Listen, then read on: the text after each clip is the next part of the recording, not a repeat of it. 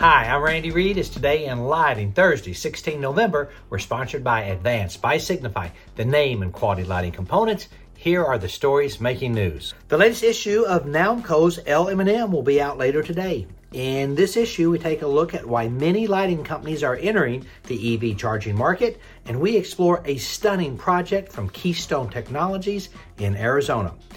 I recently issued my inaugural report on the highly acclaimed New York Controlled. This first report delves into the late Caroline Rinker's pivotal involvement in the inception of the show.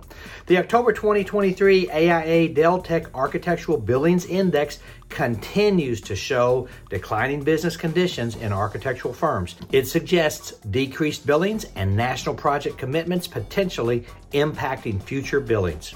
Registration is now open for the 2024 Leducation. The 18th annual event will take place at the New York Hilton Midtown, 19 and 20 March. Registration details at edisonreport.com. If you missed the recent AAILA report, you can listen to the recording of the organization's first State of the Union meeting at Edison Report.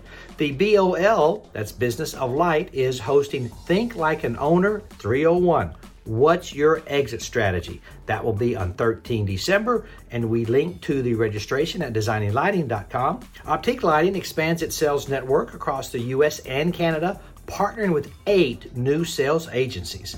Yesterday, the Dow was up 163 points, NASDAQ up 9.5 points, AMS Osram gained a little more than 2%. That's it. Go light up the world. Have a great day. Pray for peace.